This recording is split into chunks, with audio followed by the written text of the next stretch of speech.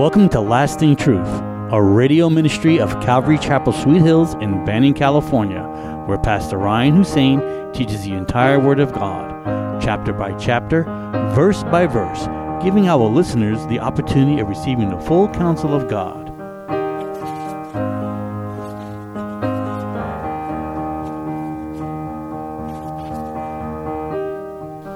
God spoke through Moses, "When you come to the land which the Lord your God is giving you, and possess it and dwell in it, and say, I will set a king over me like the nations that are around me, you shall surely set a king over you whom the Lord your God chooses, one from among your brethren you shall set as king over you. You may not set a foreigner over you who is not your brother. But he shall not multiply horses for himself, nor cause the people to return to Egypt to multiply horses. For the Lord has said to you, you shall not return that way again. Neither shall he multiply wives for himself, lest his heart turn away.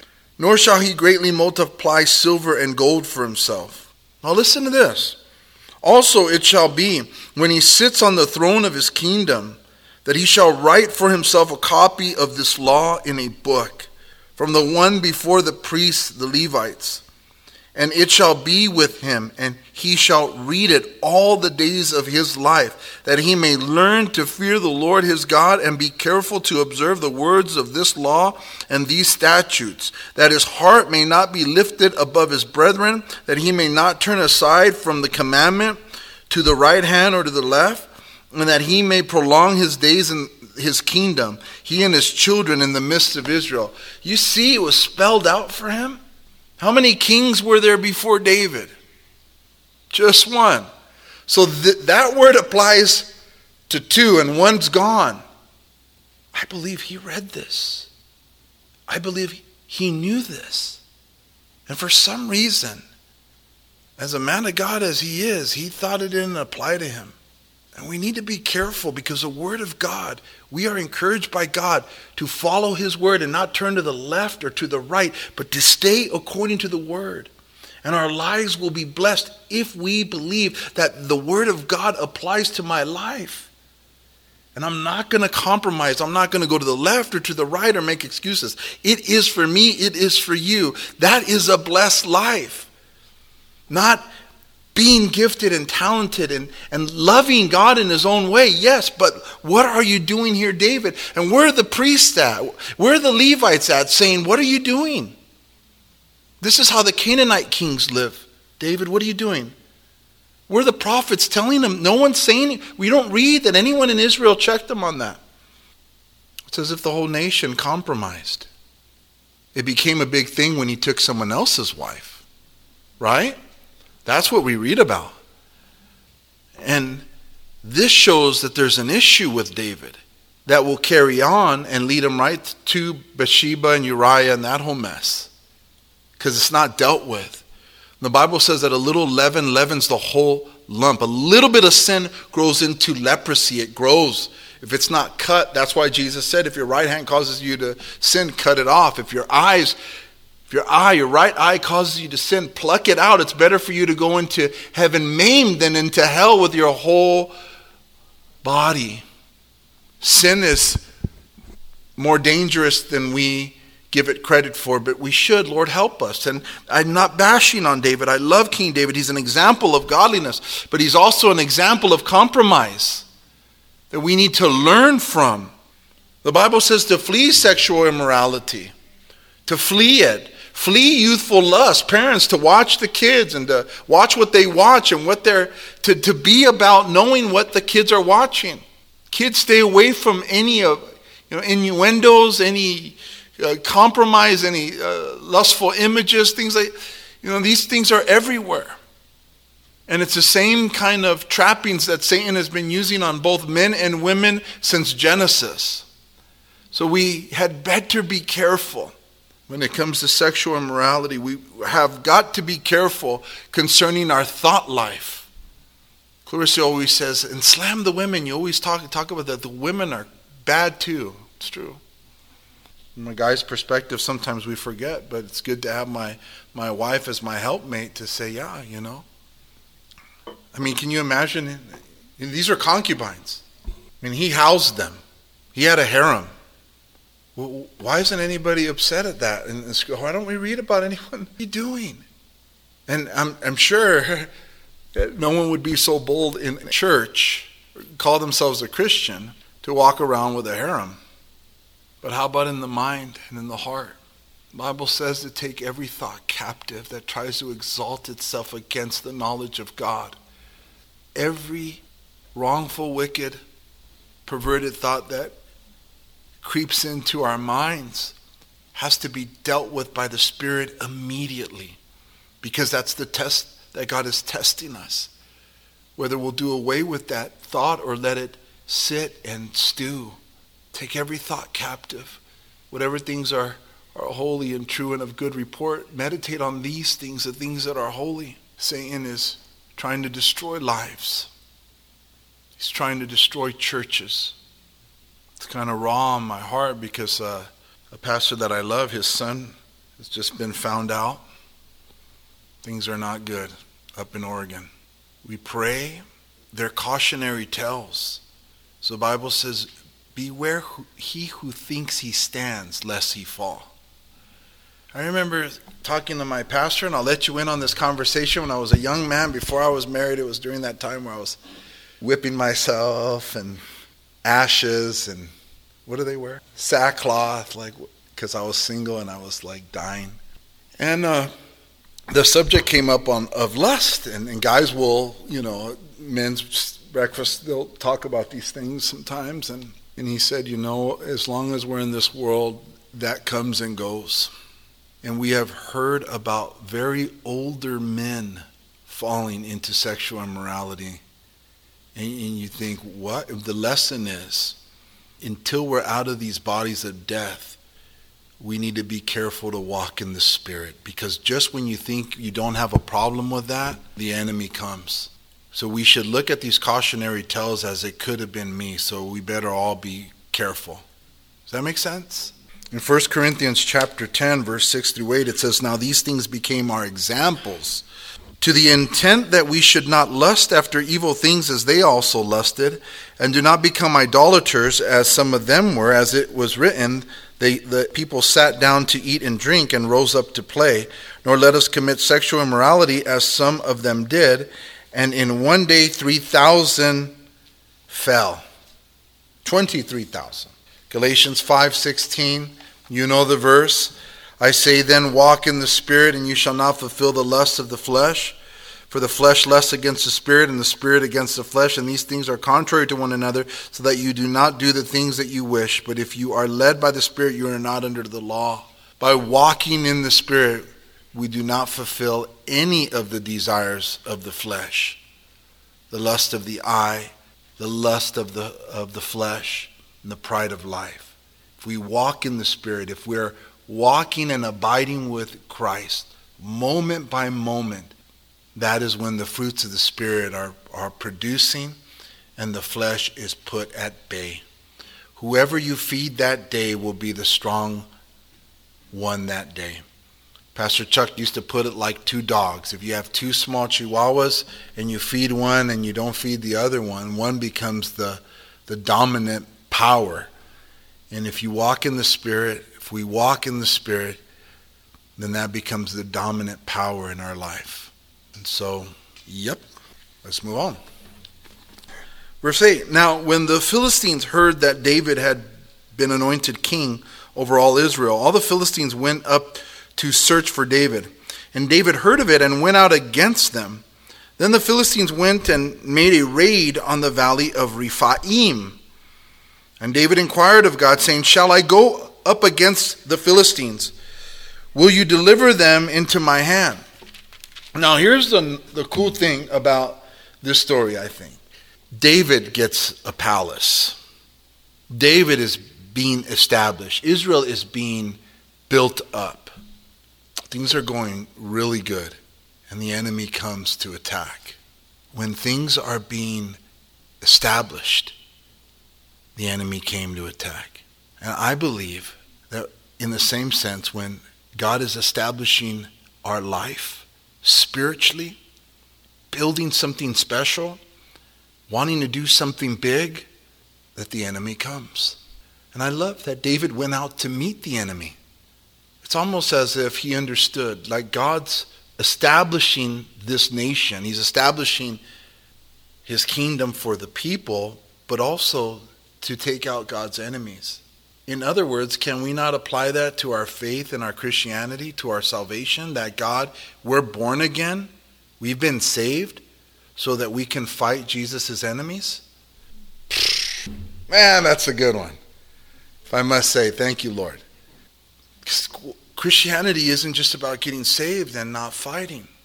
That's why I say amen to that. Thank you, Lord. Because Christianity isn't about just going to church. Like what God is establishing you to take ground from the enemy, to share your faith with friends and loved ones and anyone, to be a part of what God is doing in your church, fighting the good fight, as Paul would say. 1 Timothy chapter 6, verse 12, fight the good fight of faith, lay hold on eternal life, to which you were also called and have confessed the good confession in the presence of many. Hold on to eternal life. Grasp the things of God. Hold on to them. Stand fast. Be about that. The Bible says that a good soldier does not get involved in the cares of this life, in this world, but how he might please him who enlisted him. We are in a fight. And when you're blessed like David is in our story, and the kingdom's being established and the palace is being built, even though he's blessed, he's still going to go fight. We have to be willing to fight for the cause, for the Lord, in and out of season. Good times, bad times, tonsillitis, headachy, sleepy, whatever, just to push, just fight the good fight. It's a war. Ephesians 6:11 says, put on the whole armor of God that you may be able to stand against the wiles of the devil, for we do not wrestle against flesh and blood, but against principalities, against powers, against the rulers of the darkness of this age, against spiritual hosts of wickedness in the heavenly places. That is the most trippiest verse ever. I mean, think about it. God is speaking truth that we are fighting a spiritual battle. Things that are unseen in the dark places. Guys, that alone, kids, your teachers would think you're crazy unless they're Christian. But we're fighting against spiritual forces. And it says we wrestle not against flesh and blood. It's not a physical battle, but a spiritual one. But I think some people finish right there, right? For we do not wrestle, period. Some people stop right there. Yeah, you're right. You don't wrestle, and you're not in the fight. There's no resistance. With some people, they're not even in it. They're on the sidelines. There's no skin in the game.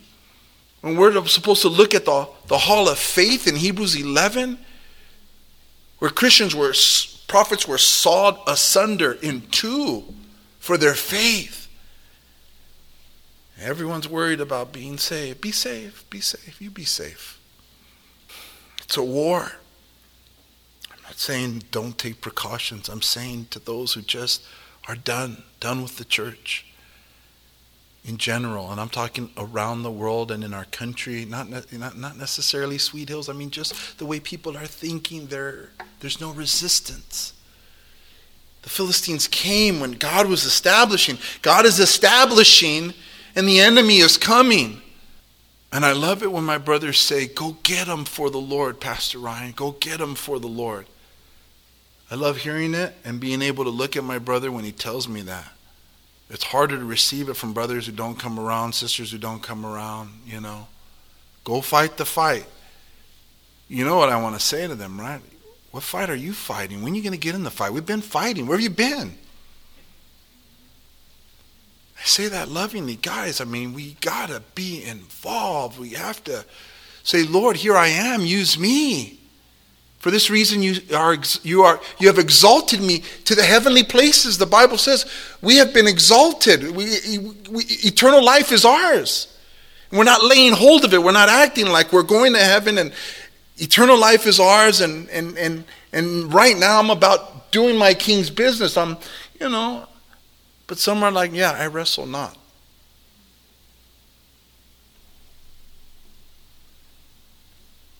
Take up the whole armor of God that you may be able to withstand in the evil day, and having done all to stand, stand. In James chapter 4, verse 6 through 10, God says this: God resists the proud, but he gives grace to the humble. A humble Christian is in the fight. A humble Christian is in the fight because God says to fight. A humble Christian serves because God says to serve. A humble Christian does what Jesus says to do. That's the picture of humility. What's the picture of pride? God says serve, and you say, yeah, not so much today. God says get in the fight, yeah, not so much today. God says a lot of things that a lot of us say, not so much. What is that but pride? Pride says, I'm going to do what I think is right, and I'll just think about what you want me to do, and when I'm ready, I'll let you know. We're going to take communion right now. When was he ready to go to the cross for our sins? I mean, he died a brutal death. And the most humble thing we can do is say, whatever you want me to do, I'll do, Lord. Because you died for me. God resists the proud. Who are the proud? Those who aren't about. Again, it's like being a Christian, knowing what he says, but it doesn't really apply to me. He's not going to hold me accountable to it. Just like David in our story with the harem and on all the wives. You know you're not supposed to do it. You're the second king. It was written for the kings. You know that you're not supposed to do it. How can you believe it doesn't apply? How do you think God, why would you believe God's not going to hold you accountable to that? And so many Christians just think they're not going to be held accountable for it, that God's grace is so fluffy and sweet and wonderful that we can just ignore what he says. I will not, and I'm fine. I'm fine. It's good for you, not for me. So patronizing to a king. The Lion of the tribe of Judah is going to be okay with that? But then they want prayer, then they want blessings, and they want changes and open doors. They don't want to pick up a broom. God resists the proud, but he gives grace to the humble. Therefore submit to God, resist the devil, and he will flee from you. Submit to God, resist the devil. Submit to what God wants you to do, resist the devil. And perhaps he will exalt you because you obey the Lord and you resist the devil. That's what he exalts the humble. Oh, you're going to resist the devil and you're going to submit to God? Then God's going to raise you up. You will get that job. Your prayers will be answered. You will be blessed. Spiritually, you'll grow so much. You'll be so amazingly blessed. They go hand in hand. And I like how he prayed to God. He said, Lord, he inquired of God in verse 10, shall I go up against the Philistines? Will you deliver them into my hand? I love that humility and asking God, is this your will for me to fight this fight? And the Lord said to him, go up, for I will deliver them into your hand. So they went up to Baal Perazim, and David defeated them there. Then David said, God has broken through my enemies by my hand like a breakthrough of water. Therefore they called the name of that place Baal Perazim.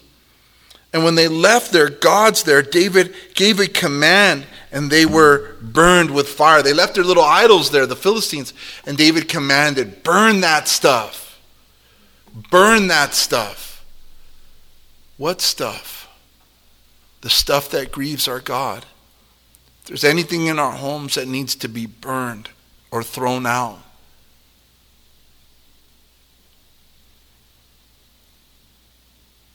let it be thrown out then.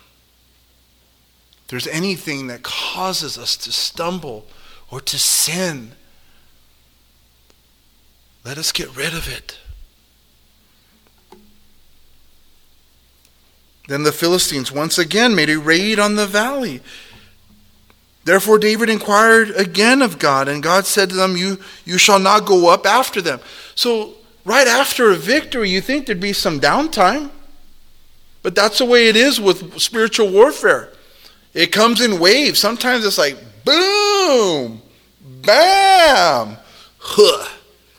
That's the gut shot. Sometimes it's heavy. All I can say is I thank God that he's with us through those storms. But sometimes it's you have a victory and then bam, you get slammed again. But we learn to persevere because the waves come frequently sometimes. So, you get used to it. When I'm at the beach and I love to surf, and I got to get used to getting hit, used to falling, used to the cold, used to the, I have to fall a few times before I can ride a wave. There's so much to learn in that. And now the kids are learning on their boogie boards, and I'm watching Olive just get slammed, and you kind of watch her. You want her to get slammed a little bit because you got to feel what that's like. And Christians, with that warfare, we have perseverance. We grow in our faith when we know God gets us through one battle and another battle and another battle. Don't worry, the battle will cease for a second, but in this life we're going to keep fighting until we're with the Lord. But it's interesting, a beautiful example of what to do is to ask God what's going on, to ask him about this battle. Should I go? And what did he say the first time? He said, yep, go. But this time he's telling David, no. Don't go.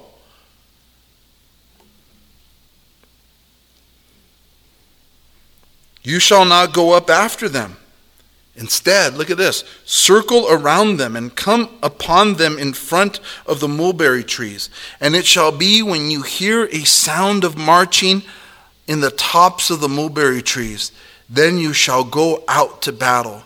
For God has gone out before you to strike the camp of the Philistines. When was he to attack? When he heard the noise of the marching troops on the tops of the mulberry trees.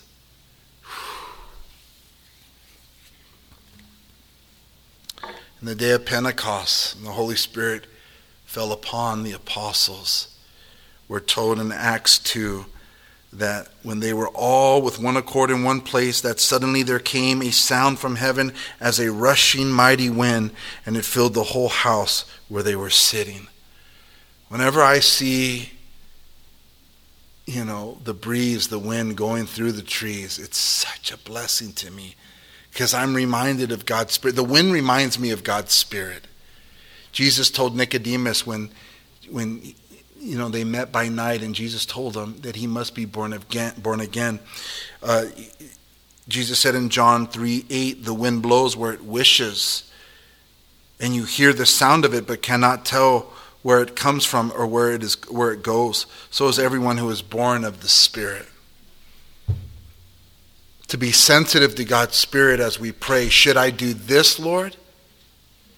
Should I not do this, Lord? What should I do?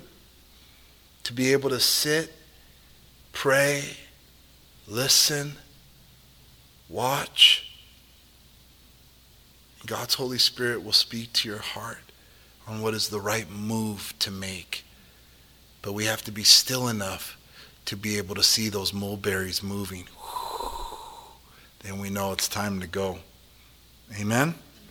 So we'll finish up real quick. So David did as God commanded him, and they drove back the army of the Philistines from Gibeon as far as Gezer. Then the fame of David went out into all lands, and the Lord brought the fear of him upon all nations. Let's pray. Father, we thank you for your word. We thank you for your grace and your love. We ask, Lord, that you would bless it to our hearts so that it produces much fruit. That you would help us to share the things that you've taught us tonight, Lord, with others. And while all heads are bowed, if you're here tonight and God has spoken to your heart, and you know that you have sinned against God, and you need to repent, I'm going to ask you to raise your hand so I can lead you in a prayer to ask for God's forgiveness tonight. He's ready and willing to forgive you if you are sincere about repentance. And if you would believe that Jesus died on the cross for your sins and rose on the third day, if you confess him, you shall be saved. Father, again, we thank you. We ask your blessing. Thank you for joining us today at Lasting Truth Radio. If you're in the area, come out and join us for Sunday services at 10 a.m. or Wednesday evening at 7 p.m. We are located at 3035 West Nicollet Street in Banning. You can also find us on YouTube or Instagram. If you'd like to donate to our program, please do so on our website at ccsweethills.org and hit the online giving tab. We hope you will continue to tune in as we journey through the entire Word of God with the teaching of Pastor Ryan Hussein at Calvary Chapel, Sweet Hills.